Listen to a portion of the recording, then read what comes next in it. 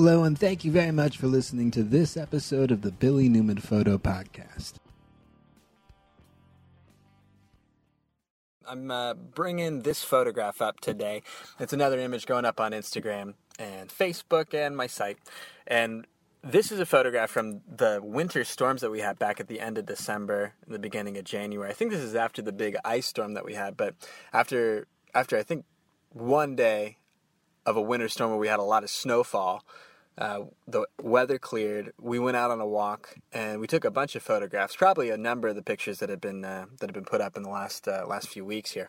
But this photograph was from a section near the cemetery, I think close to the University of Oregon campus. I like this image. It's real simple and it's pretty easy going. It's just a panel of trees that are maybe 100 feet away or so that stretch up and kind of reach up into the top of the frame. I like the composition a little bit, and I also liked the backlight that was coming from the sun behind the trees through sort of a partly cloudy, broken up evening or early evening, late afternoon sky. So really this was just one of those images that I appreciated and I wanted to put up. And I like the draped snow on those evergreen, well, what would you call it? It's not leaves, right? But on the evergreen trees. I really thought that was kind of cool about it. I had another photo, I think, that I just made a video about the other day that was, I think, a closer up position or another vignette of some of the image that we were looking at here.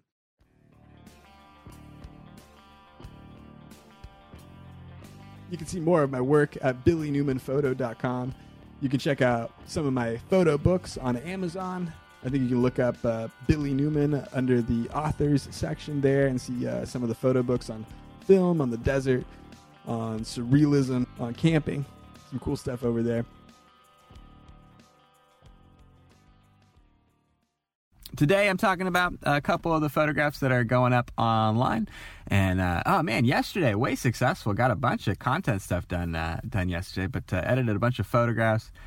Try to cut on a couple videos, but that only goes so fast. But I think I got a photo or a podcast wrapped up. I got a video made. I got a photo edited and posted and stuff. So I don't know. I dig it when I'm kind of jumping in and getting all the pieces together each day. That's kind of cool. I'm messing around with Anchor a little bit. I don't know how long lasted that'll be, but at least in an effort to promote this podcast. So if anyone had actually which I doubt. If anyone had ever followed a link over from Anchor to check out this podcast, let me know sometimes. But it's one of those kind of budding, well, I don't know what budding means when it's not 2007 anymore, but it's one of those budding social networks that has a handful of people that work on it or that follow it. But I'm not really sure how successful overall it is. It's sort of like an Instagram app, but if the post you make was an audio post or like a podcast, like literally just like me talking right now, I think it's about the same thing. So something sort of similar to that. And because it's sort of like this podcasting stuff, that's why I've been getting into it. But trying to do a little audio update post over there each day. I think you can check that out. And I don't know, it's okay, but trying to talk about some photo stuff over there also. Today I'm in my truck and I'm working on a bunch of stuff on my laptop. I'm trying to edit this photograph. One of them is of like our camp, or like when we're getting ready to go on our backpacking trip, and one of them is kind of the layout of a bunch of the gears. We're trying to pack it and get it ready that morning, which is always like a really tough part of the backpacking trip. I don't know how much backpacking you guys do, but especially when you're kind of transitioning from two states, one of them being car camping, where you're sort of loaded out for an extended period of time with more heavy equipment that you're kind of loading and carrying around. So you kind of pack for the car, but then you sort of change out when you go backpacking. If you're car camping a couple of days and then jumping out and going backpacking, you sort of have to reassess and then sort of repack everything that you would need to get through a backpacking trip. And it's time consuming, when you have to kind of do that swap over. But anytime you're packing for the backpacking trip stuff, it's kind of, I don't know if it's frustrating, but it's a little bit about like, oh man, like, do I take this? Do I not take this? Is it just going to be weight on my back that I carry, that I end up using or participating with, this item or this thing for just 1% of my time there? And sometimes even still on short trips that definitely happen, especially on short trips.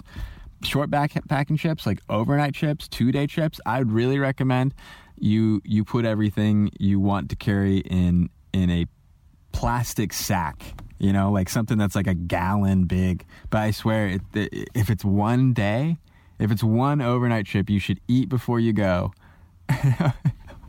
maybe people hate hiking like that. I don't know if I want to eat a ton of food, but you should leave so that you don't need to eat right away. You should hang out, have a meal ready, and then have a power bar on the next day or the way back or something like that. But and some spare food and whatnot. But a lot of spare stuff, a lot of extra stuff, a lot of delicacy stuff.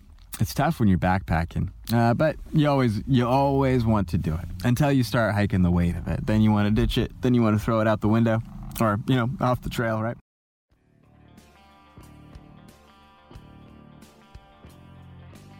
You can check out more information at billynewmanphoto.com. You can go to billynewmanphoto.com/support if you want to help me out and participate in the value for value model that we're running this podcast with. If you receive some value out of some of the stuff that I was talking about, you're welcome to help me out and send some value my way through the portal at billynewmanphoto.com/support. You can also find more information there about Patreon and the way that I use it if you're interested or feel more comfortable using Patreon. That's patreon.com/BillyNewmanPhoto.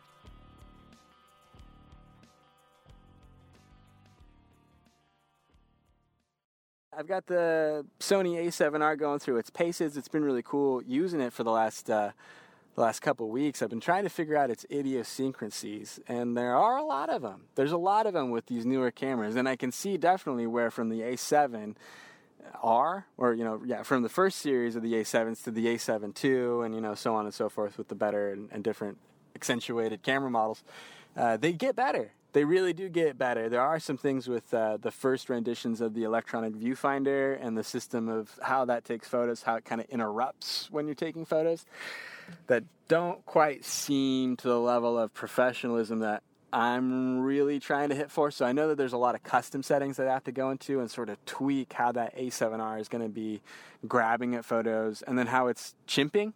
You guys heard of that before? Chimping. It's I don't know what it really has to do with, but it's referring to when you take a photograph, or you take a couple photographs, and then you look down at that screen on the bottom of your digital, or the back plate of your digital camera. You look down and you see the photo, and then you come up, you recompose, and you shoot again, and then come down and look at it.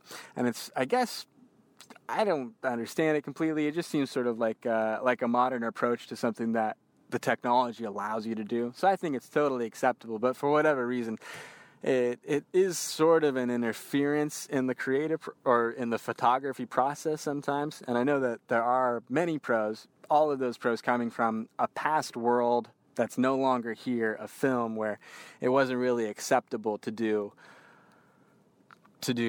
half shutter press autofocus. Like you have to do autofocus from the back, and then shutter is its own system.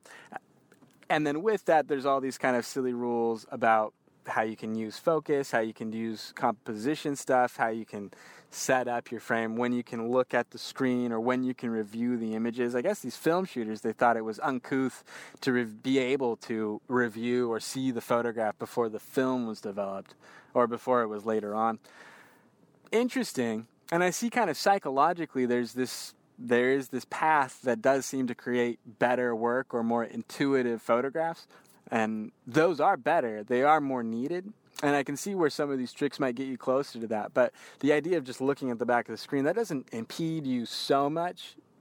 And it just doesn't really stop you. If you're a pro and you know what you're doing, you look at the screen, you're looking at the screen because you know why you're looking at the screen. It doesn't really seem to make sense that there's these sort of sideways rules about features you can and can't use that are put into your camera. But to speak about efficiency, the problem that I notice about the A7R is that it will display the image to you for about 1.5 seconds, 2 seconds. And it will display it on the screen, but it'll also display it in the electronic viewfinder for your eye. And you can shut this feature off, but there's still a little bit of a hiccup around the time that you hit the shutter button. And the problem with this is if I'm framed up to take a photograph, let's say of a situation, I remember back at OSU when I was shooting sports a lot. Let's say there's a football game. I'm out in front of the action, and I see that the Beavs set up a play. They throw a pass. The guy gets it. He's right in the pocket on the third of the frame that I have, and I have focus tracking on him. I want to take a series of shots with a high frame rate so I can get that whole run of action as he moves towards me. And so the issue that I'm having is, in photography, you're trying to select moments that look good. That's kind of the point. Aesthetically, you want them to be choices that are appealing. And that has to do a lot with gesture, a lot with movement, a lot with kind of positioning and framing and composition, and sort of thoughtfully considering, what does the person look like? How are all of these things in the frame relating to each other? And is it going to work when you press the shutter? And the difficulty is with these A7Rs, or even with the Sony a6000 when I'm looking at it, and I take this series of photographs, I'm almost blind that whole time. Whereas before, in the past, when I would have been working with an SLR, there's the shutter flap where you see black for just a moment, but it comes back and it's optically correct immediately. It's optically correct to what you're going to be shooting. But with the EVF, there's just enough lag that in high action, you seem to kind of miss where the gesture is. If stuff's moving around, it seems like you almost have to kind of guess or assume that the next moment's going to happen and then try and take it, but you can't see it. It's weird. It's like it shuts off the viewfinder right at the time that you need to be looking through it. And so in some ways like that, it's a little bit complicated of, am I framed up right? Am I looking at the thing right? When I take the picture, it just shows me something else all of a sudden. And I know that they've solved a lot of these problems. Like if you look up the Sony A9 and some of the features that it has, if you bring that into high-speed shooting, it's got this interesting system where instead of having the electronic viewfinder blink black or cut out completely, have the processor move all of its attention to processing that image that it just captured and then bring back the electronic viewfinder momentarily later. What we see in the A9 is a system where there's the bracket, there's like let's say like a red focus bracket that kind of goes around and you're shooting.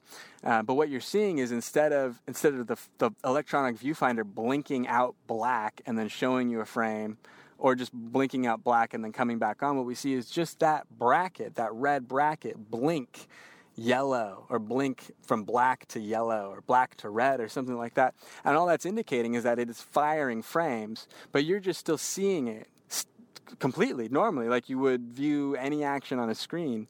And that's a really interesting process. I think it's like, I don't know, it's like 20 frames a second or something like that. It's almost video at that point when you're shooting raw frames? Are you kidding me? Raw frames on a Sony A9 at God knows what, almost 50 megapixels that it's shooting at. And you can do 20 frames a second just looking at the thing and then seeing a little black bar blink yellow. And that's signaling that you're capturing all that data. Thanks a lot for checking out this episode of the Billy Newman Photo Podcast.